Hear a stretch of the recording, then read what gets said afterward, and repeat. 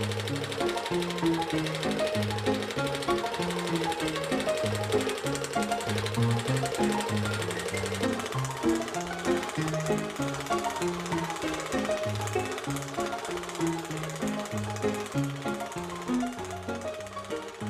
again, and welcome to Matinees on Main Street.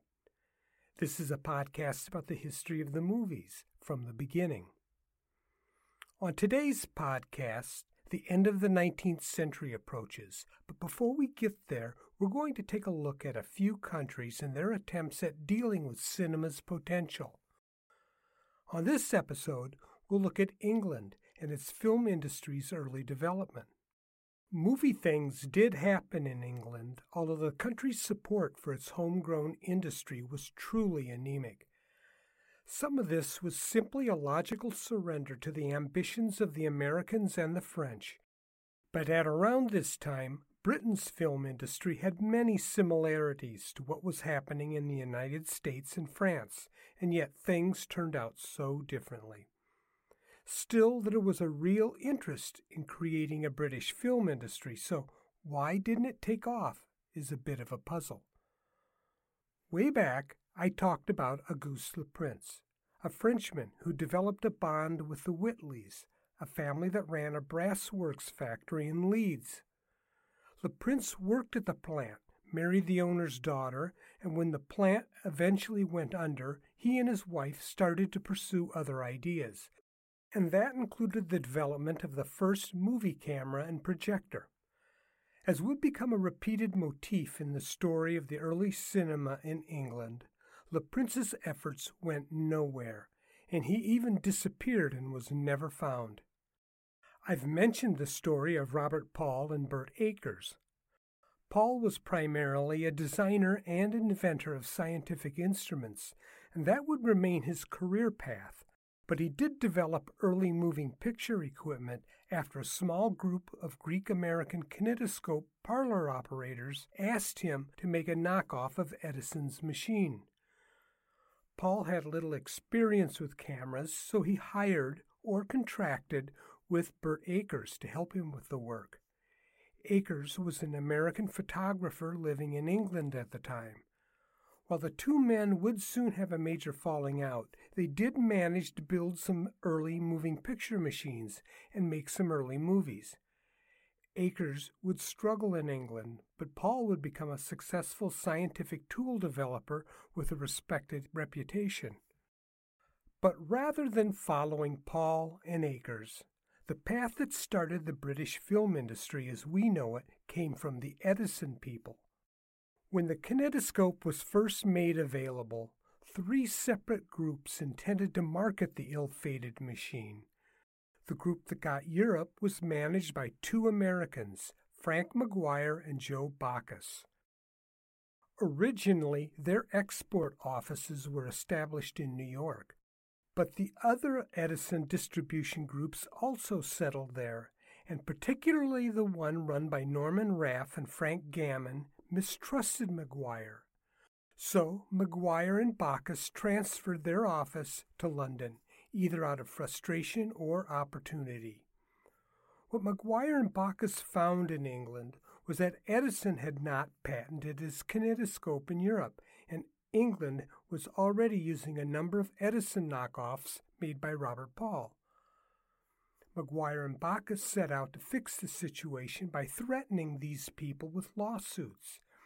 Unfortunately, McGuire and Backus was a small company and didn't have the means to police every single resort town and entertainment district in England looking for knockoff kinetoscopes. But as interest in the Edison peephole machine waned and projection films started to appear, the Battle of the Projectors happened instead. The first projectors came from France. The Lumiere's friend, Félicien Trevet, brought a projector to London to promote their moving image project, and that was soon followed up by Robert Paul's projector. As usual with Europe, Edison showed up late.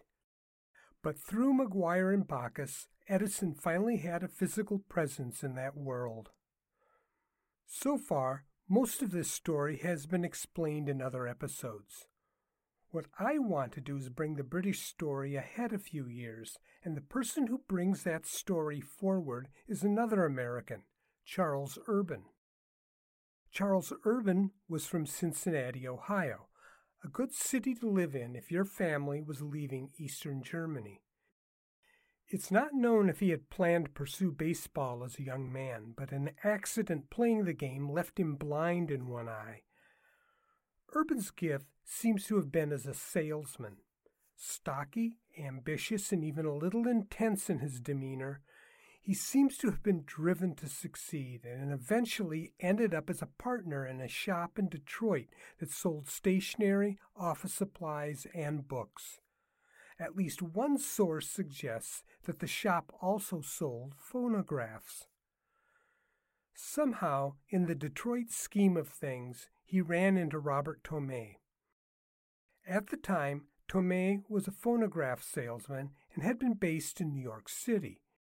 There, he had recently been working for the Kinetoscope Company, the Edison distributorship that was basically owned by the previously mentioned Raff and Gammon. But now, Tomei was now working for the Michigan Electric Company. Michigan Electric was a phonograph company, one of the many that was selling these early phonographs, graphophones, gramophones, and the like.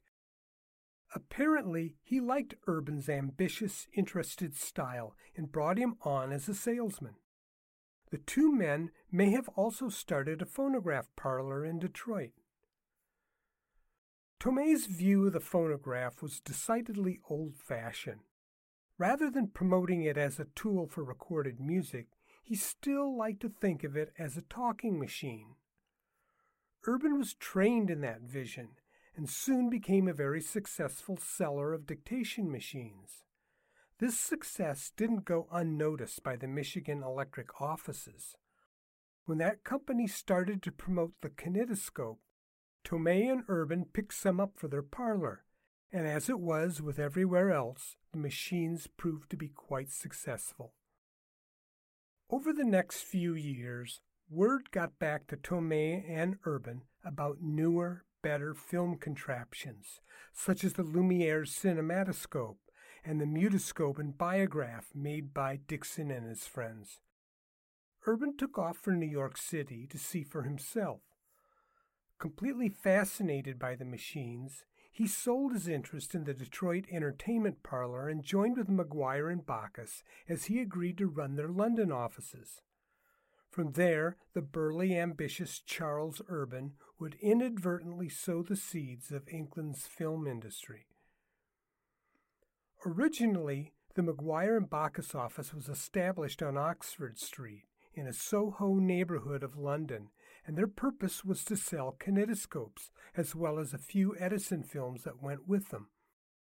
But with the growing availability of Robert Paul's machines and films, as well as the films and machines of the Lumieres, Maguire, Bacchus, and Urban grew frustrated.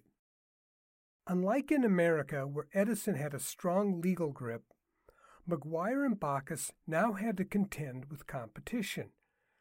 Because of this tougher market, they were able to negotiate with the Edison Company to make films for them.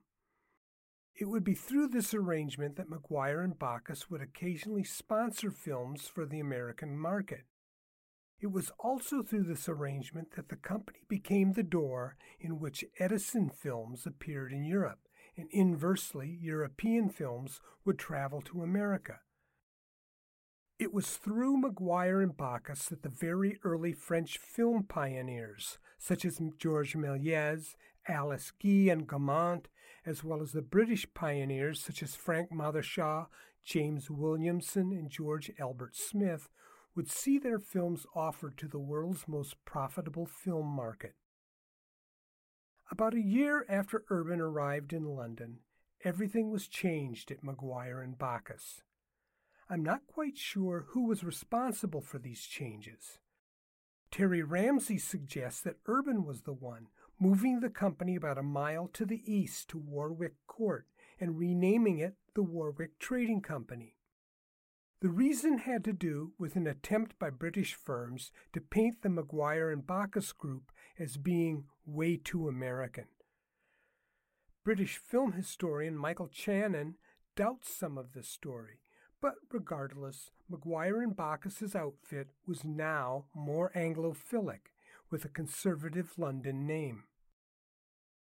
Behind Urban's takeover of the London end of Maguire and Bacchus's organization was his own Bioscope camera. Back when Urban was checking out projectors in New York City, he sought out an acquaintance named Walter Isaacs. Isaacs was a machine mechanic who worked in the phonographic field. It was probably in the summer of 1896, as an Edison representative in Detroit, that Urban had acquainted himself with the Armat and Jenkins projector that Edison was offering. The problem was the machine ran on electric current, which was a major stumbling block in selling the Vitascope. Urban asked Isaacs to build a similar machine, but only he had a short list of changes he wanted made. The first was that he wanted it to be hand-cranked, as was the Lumiere cinematograph. Another idea was to add a beater advancement mechanism to the machine. Finally, since the motor was being eliminated, maybe it could be set up to allow other forms of outside illumination to project the machines. Some people used arc lighting, while others limelight. These were available for magic lantern operators. Urban figured it'd be a good idea if the projector could be designed to accommodate external light sources. When it was built, it was called the Bioscope, and its availability would have made Urban a target of the Edison Group if he hadn't arranged to work in London and sell it there instead of selling it in the States. This meant that besides the Lumiere camera projector, the Edison Vitascope, and Robert Paul's camera and his projector, Europe now had access to the Urban Bioscope. One of the Warwick Trading Company's early cinematographers was George Elbert Smith, or J. Smith, as he is sometimes referred to. George A. Smith was born in London, but his parents soon moved to England's Channelside resort of Brighton. There his father worked as an artist and his mother ran a boarding house for tourists. As a young man, he started a mind-reading act with a friend, Doug Blackburn, and the two performed in Brighton theaters. Eventually, this led to Smith's involvement with a psychic research organization. By the early 1890s, Smith had moved out to nearby Hove, where he leased and later bought St. Anne's Well Gardens. It was an aging tourist trap that was described as a huge house with a fair amount of land, and he renovated the popular Brighton tourist attraction. The Well Gardens offered hot air balloon rides, a monkey house, parachute jumps, and even magic lantern shows. When projected cinema arrived in England in 1896, Smith managed to attend a showing of the Lumieres in London, and later he witnessed some of Robert Paul's films during the tourist season in Brighton. Later that year, he and his neighbor, James Williamson, went in together on a movie camera, and by the next spring, Smith and Williamson had close to 36 films made, and Smith was showing them at his Well Gardens attraction. Smith's neighbor, James Williamson, was born and raised in Scotland, where he trained as a chemist. He moved to London and worked as a pharmacist, and then moved further into the southeast in Kent, where he also worked as a pharmacist and also worked in photography. Through these two aspects of his life, he also started selling Kodak photographic chemical supplies. It's not known why Williamson moved around as much as he did. Still, in Kent he married and started raising a family.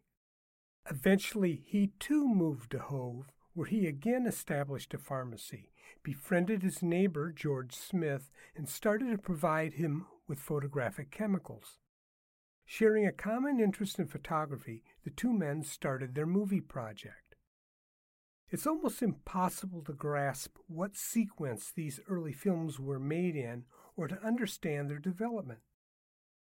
For much of what Smith and Williamson made, all that's known is their names and descriptions in the early film catalogs. This is so different from the records left by the Edison Company and the Mutoscope Company. Of the 36 films made by these two men in 1897, only 3 or 4 are known to survive.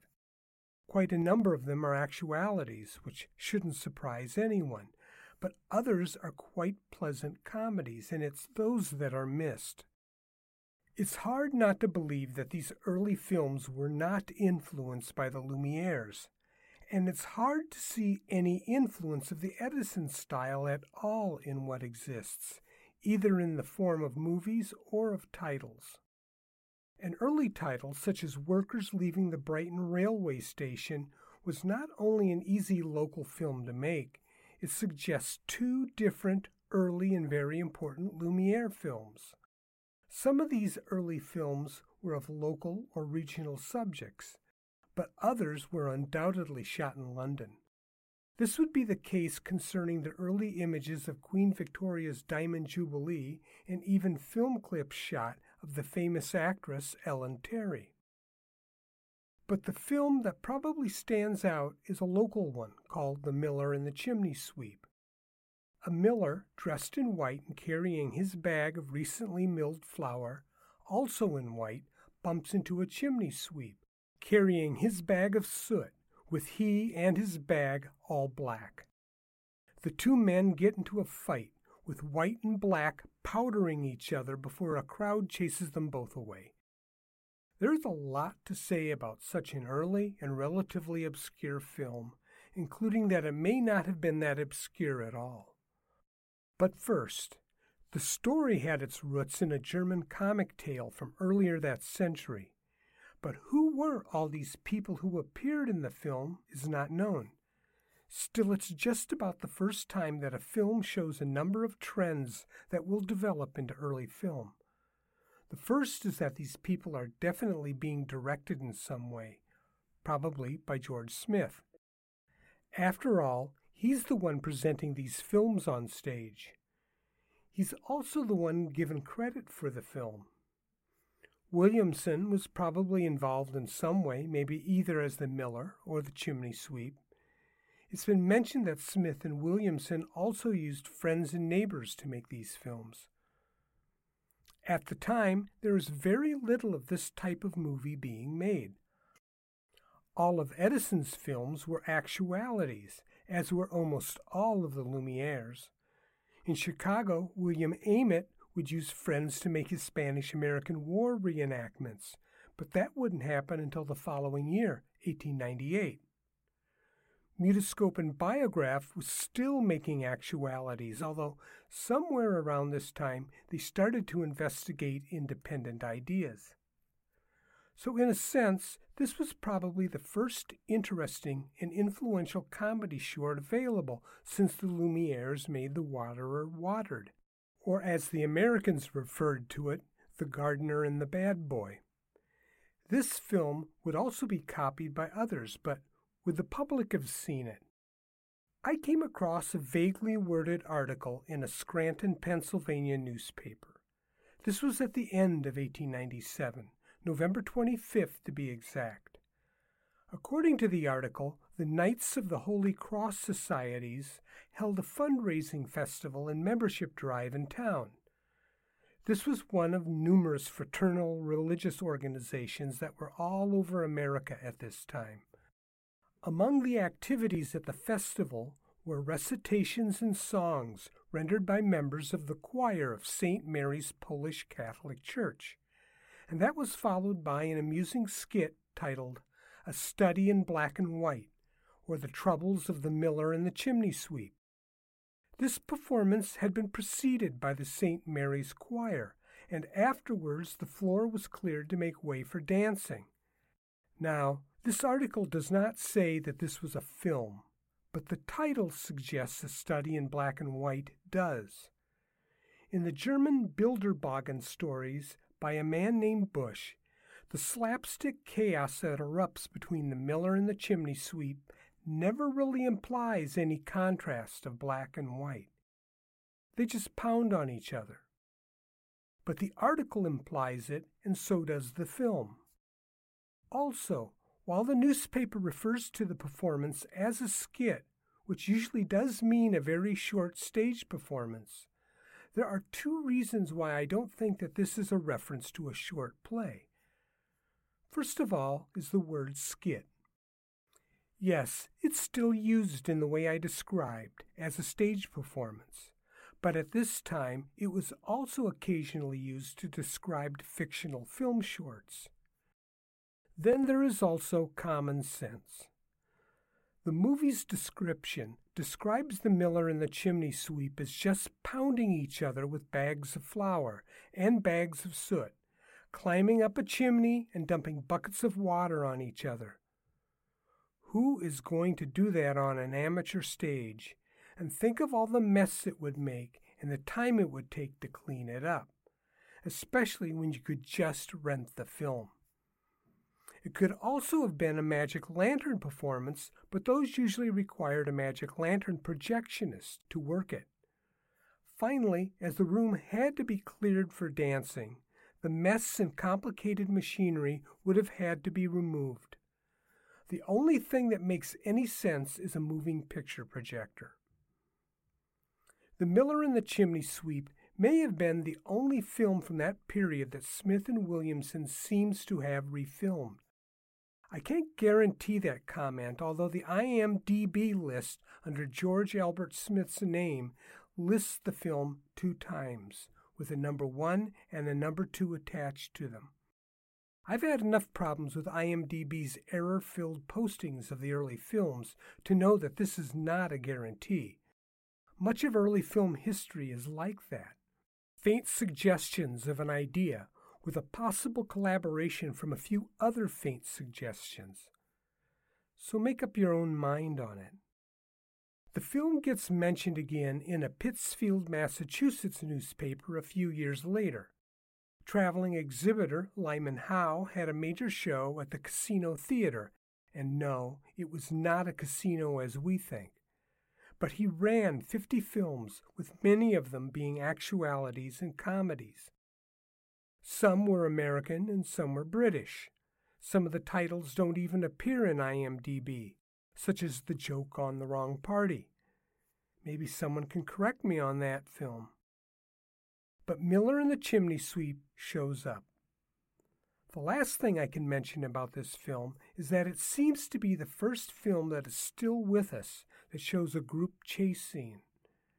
In the coming years, these would prove to be very popular, especially after the success of Personal. It would eventually lead to all sorts of Keystone comedy bits, but I don't recall seeing it in any film before The Miller and the Chimney Sweep. But like almost everything in early comedy, it was probably a popular bit in vaudeville. Needless to say, Smith and Williamson's efforts at comedy probably had a much greater impact than the faint images of their history have left us, and maybe we need to make a greater effort to explore what is called the Brighton School. Another person who could make claims upon his ties to Maguire and Bacchus was Cecil Hepworth. In many ways, he's considered the father of the British film industry. Once Robert Paul returned to the scientific instrument market, after Maguire and Bacchus disappeared from the scene, while Charles Urban became involved with exporting European films to America, and as the Brighton School's success stalled, it would be Hepworth who would be the industry's most visible face. His father was one of the many magic lantern operators and lecturers touring England, entertaining audiences and hauling the large collection of slides and heavy visual equipment to any meeting room, church, school, music hall, or public facility that would host the show. His father also regularly lectured at the Royal Polytechnic, a science school with an elaborate center lobby that displayed a number of fascinating late 19th century scientific concepts. This would be Hepworth's first school of education, that is until the school closed. Central North London was Cecil Hepworth's young world, as he learned science not only from the school but from his father. He was developing photographs for him by the age of 4 and eventually worked the limelight at his father's show. In fact, it would be Cecil's skill with the limelight that allowed him to later work the illumination machines for some of his father's friends. And even later, he would invent an electric lamp that would replace the gas-fed limelight and sell a number of these to his friend Robert Paul. Hepworth was raised in an atmosphere that seemed to destine him towards the science of visual entertainment. If he wasn't helping his father, or distracted by the machines at school, he was entranced by the theater on the school's grounds. Once Poly closed, he was sent to a more academically minded school. He still worked with his father and continued to be enchanted by theater as he and his sisters attempted to create theatrical shows. It's hard to tell where he would have headed if Edison had not promoted the idea of moving images to the world. Maybe he would have developed the process himself. Except for Robert Paul, Hepworth was the most talented person in the field that was slowly becoming the British moving picture industry. Hepworth claimed that at the age of 18, he had witnessed Robert Paul showing early movies. The age he provides puts Robert Paul's efforts at around 1893, a date that's very doubtful. After all, if there are a few things that these inventors generally get wrong, it's their dates, as well as the sequence of events. More than likely, it was either in the fall of 1894 or sometime in 1895. Probably the latter, as Paul wouldn't have his projector ready until then. Still, it seems to be the spark that pushed Hepworth into moving pictures. He soon adapted his projector to show the moving film clips that he purchased from both Paul and a Lumiere salesman in town. It's also at this time that he met Burt Akers, and Hepworth believed that that meeting may have been independent of Akers' professional relationship with Robert Paul. Hepworth said he was hired by Akers to run his limelight at some of his shows. He remembers Akers as being someone who seemed to heavily sweat, probably from the heat of the lamp. For what seems to have been about 6 months, or maybe more, Hepworth went to work for Charles Urban. Hepworth had been aware of the problems concerning the development of exposed films and built a mechanical development machine that carried strips of film through a chemical bath within a period of time needed to properly process the film strips. Hepworth was hired to run this machine, and during this time he seems to have filmed his first movie short concerning the Oxford-Cambridge boat races. It eventually occurred to Urban that it was costing him more to develop his films in-house than it would to do so through an outside firm. This was due to hiring Hepworth, so the young man was let go, and Urban contracted with the Brighton people to have his films developed. Through the years of his youth and up until this time, Cecil Hepworth's occupational training had been in the photographic cinematographic world. He could build cameras, sell them, develop film, design cinematographic machines, record moving picture events, and even manage stores that sold the equipment.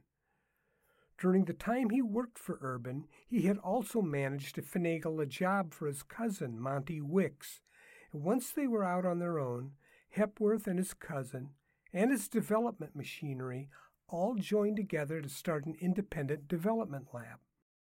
When this work proved to be less profitable than they had hoped, they decided to make their own films under the Hepwicks brand. By 1899, Hepworth and Wicks had moved to Walton-on-Thames, another one of those once distant village towns that has now become part of suburban London. Soon after, Hepworth started building a movie studio of sorts. While studios would soon look like glass houses, the very first setups tended to look more like stages with ceilings that adjusted for sunlight. Hepworth's real strengths would emerge in the coming decade.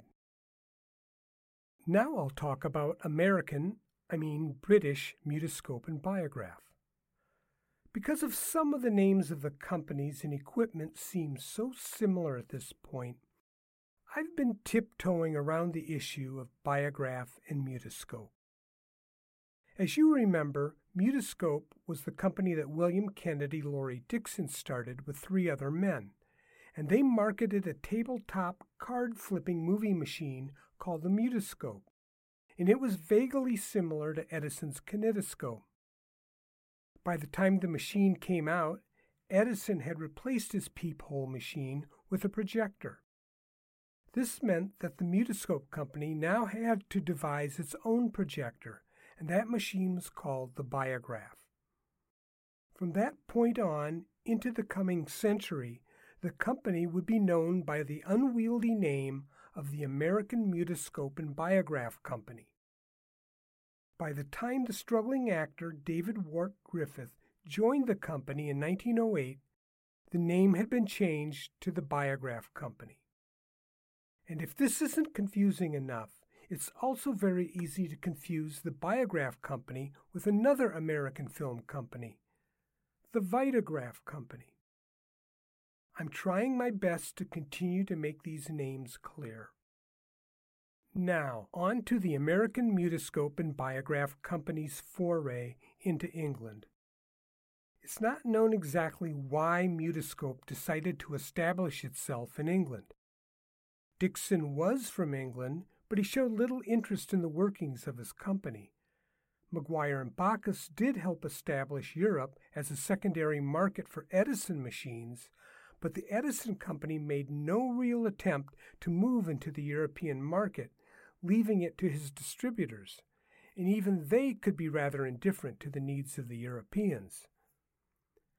The situation in England was in many ways like America and France, but it was also unlike those two. At this time, which was at the very end of the 19th century, the film industry in general was dominated by small cottage companies, although a few very large companies did dominate.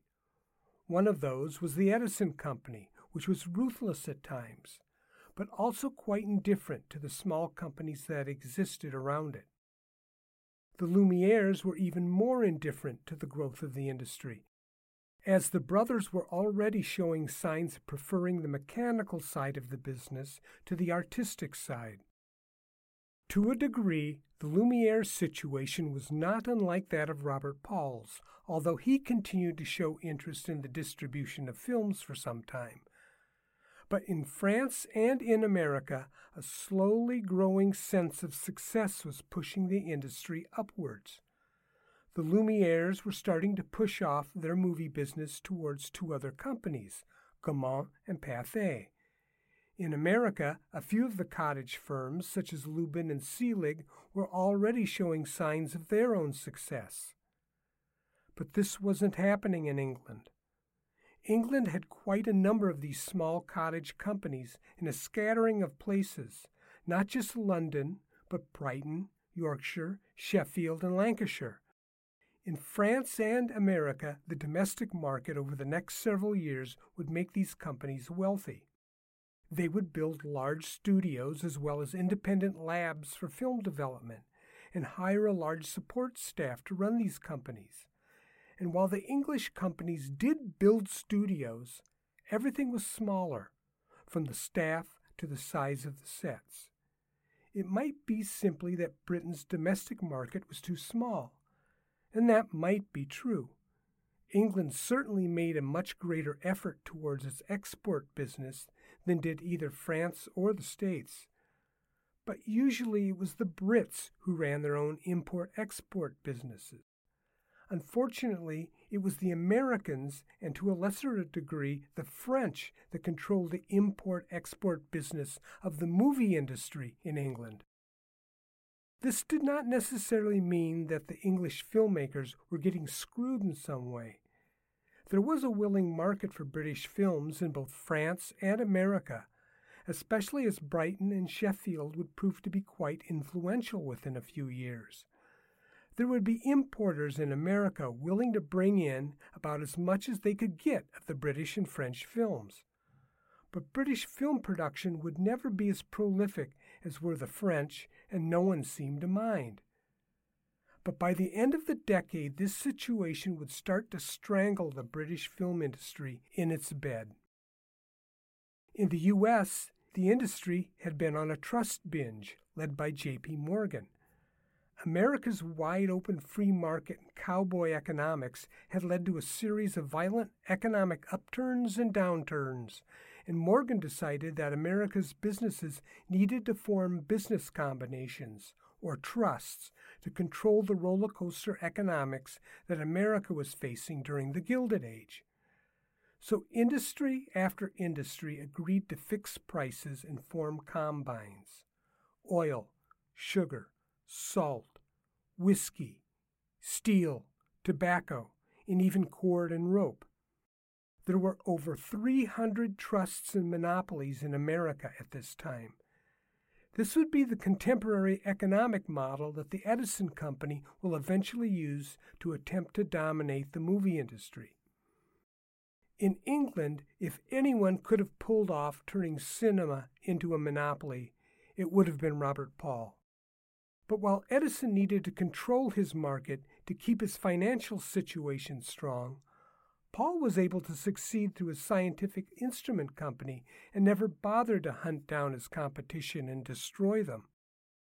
After all, he was just as guilty as the others of exploiting Edison's situation in Europe. So what England had at the end of the 1890s was a number of marketers offering machines, films, and even exhibition packages to the people looking to exhibit films. The relationship between very early cinema and Great Britain was also different than in America, due to the state of development in each country, especially its entertainment industry. England's theater was well established throughout the country, and even its newer forms of entertainment, such as the music halls, easily fit into that structure, as its business, travel, and financial arrangements already existed. America, on the other hand, was much less economically structured. Its entertainment industry was still predominantly in the Northeast, with the railroads still attempting to take it westward and southward. The American South was still underpopulated and financially struggling due to the effects of the Civil War. The Midwest was also underpopulated, and the West Coast cities were still very new. In America, the movie industry tended to act like a virus, mutating and grabbing onto whatever host would support it. In England, cinema had to adjust to the already well-established entertainment industry and had to find its place among them. In a sense, the industry was more like a family attempting to move into a new neighborhood. It had to be nice to others and follow the rules that its neighbors established. Instead, it would be the American and French companies that would soon develop the next important British film companies. These would include Biograph, Gaumont, and Pathé. Of these, British Mutoscope and Biograph was first and the only one to make a dent this early in the story. It seems to have fallen upon the lap of Elias Koopman to take the Mutoscope to England. Koopman was one of the 4 men who had established Mutoscope. But to be fair, there were closer to 16 people who originally invested in the company. But it was the brainchild of Koopman, Herman Kasler, Laurie Dixon, and Henry Marvin.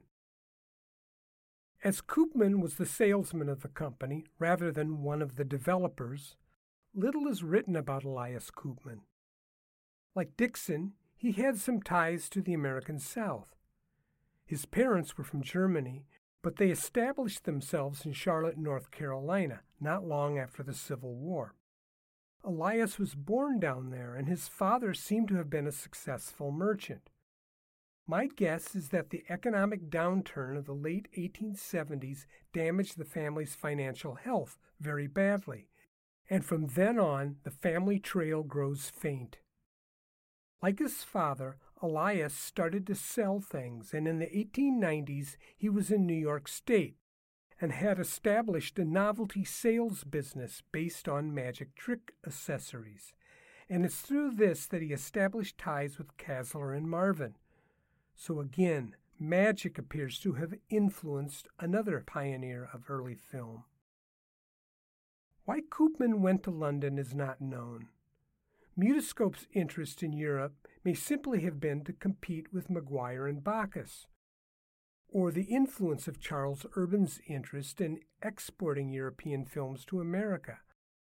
Whatever the reason, Koopman was in London by late 1897 and had established British Mutoscope.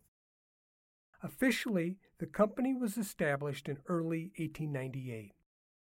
The investors were primarily a small group centered around British publisher and liberal baronet George Newnes. The others were William Bright, Edward Hudson, C. Arthur Pearson, and William Smedley. Along with Koopman, they set out to use the Biograph camera as a recorder of news events, and for a time it was Britain's primary source of newsreel events. The directors, as well as its leading lender, Lloyd's Bank, sold shares in this newly incorporated British Mutoscope and Biograph Company at £1 each, selling 250,000 shares, with their additional £50,000 providing capitalization of the company at £300,000. With that, British Mutoscope hoped to manufacture machines and sell them and become Britain's newsreel to the world. This was the first major attempt by Britain to capitalize on the growing film market, and during this time, when a series of events over the next 3 or 4 years would place a high demand upon newsreel footage, British Mutoscope would do well. Unfortunately, by around 1903, when interest in international news started to dim, Pathé appeared as competition. As early cinema was starting to interest itself in narrative, politics inside of British Mutoscope started to tear the company apart.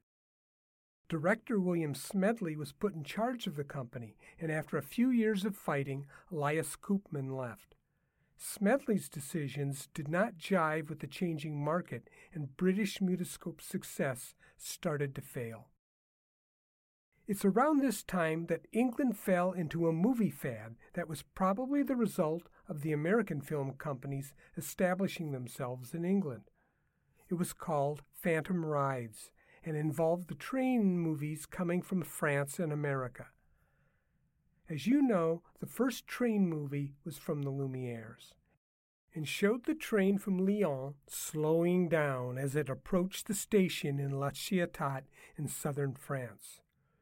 When the American companies decided to make their train films, rather than establish themselves at the train depot, they set up a camera out in the field, near the track, and capturing images of trains going 50 miles an hour, such as the Black Diamond Express. Eventually, a third option rose. This one involved the more risky option of tying the cameraman to the front of the train and setting up the camera with him. The Lumieres kind of launched this idea when one of their cameramen set himself up in a train to film it leaving Jerusalem. But when the Mutoscope people decided to do this north of New York City on the west side of the Hudson, they not only captured the panoramic images, they captured a ride through a tunnel. The film was called Haverstraw Tunnel, and it was popular. When American Mutoscope and Biograph went over to England and set up a British Mutoscope and Biograph, they brought their films along with them. Not long after the Queen's Jubilee in 1897, the Egyptian Hall started showing train movies along with magic shows. In particular was the Black Diamond Express short, advertised as the American Express going 60 miles per hour. They also mention Phantom Rides, although it's not clear what they're referring to.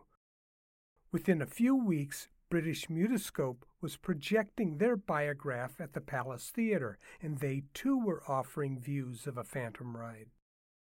As their locomotive masterpiece was the Haverstraw Tunnel film, this must have been the film that they were referring to. In the last weeks of the year, interest in the Phantom rides grew. By Christmas, the Daily News was referring to the Phantom Ride films, as well as the Black Diamond Express, as marvels of realism. British companies started filming tunnel films, as well as panorama films shot from the front of a train. For a year, it was kind of a cinematic fad and maybe more of a marketing tool to keep the public interested in early films. But the Boer War was already creeping in, and newsreels of that war would soon take over. Interestingly, while the Black Diamond Express and the Haverstraw Tunnel films were popular in America, the term Phantom Ride was not. I can't even find a reference to them in the Canadian newspapers. In October of 1898, Robert Paul ran ads proclaiming his latest endeavor, his animatograph, and the films that went with them. If you remember, Paul's earlier machine, the Theatrograph, was very much influenced by his work copying Edison's kinetoscope, and some of that machine seems to have been devised by Bert Akers.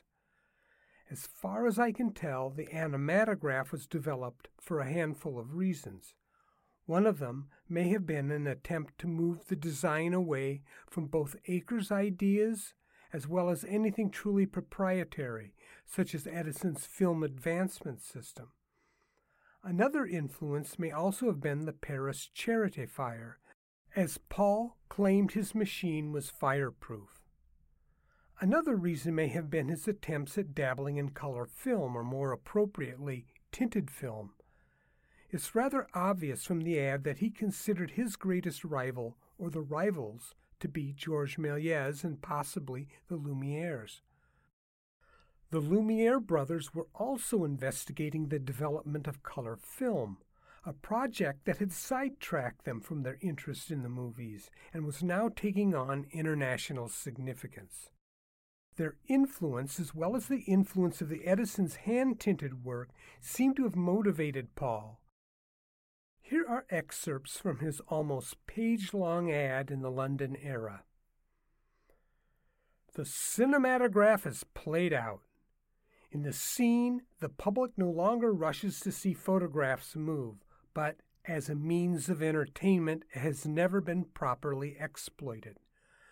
The public has been surfeited with trains, trams, and buses, and beyond a few scenes whose humor is all too French in nature to please English audiences, the capacity of animated pictures for producing breathless sensation and laughter and tears has hardly been realized.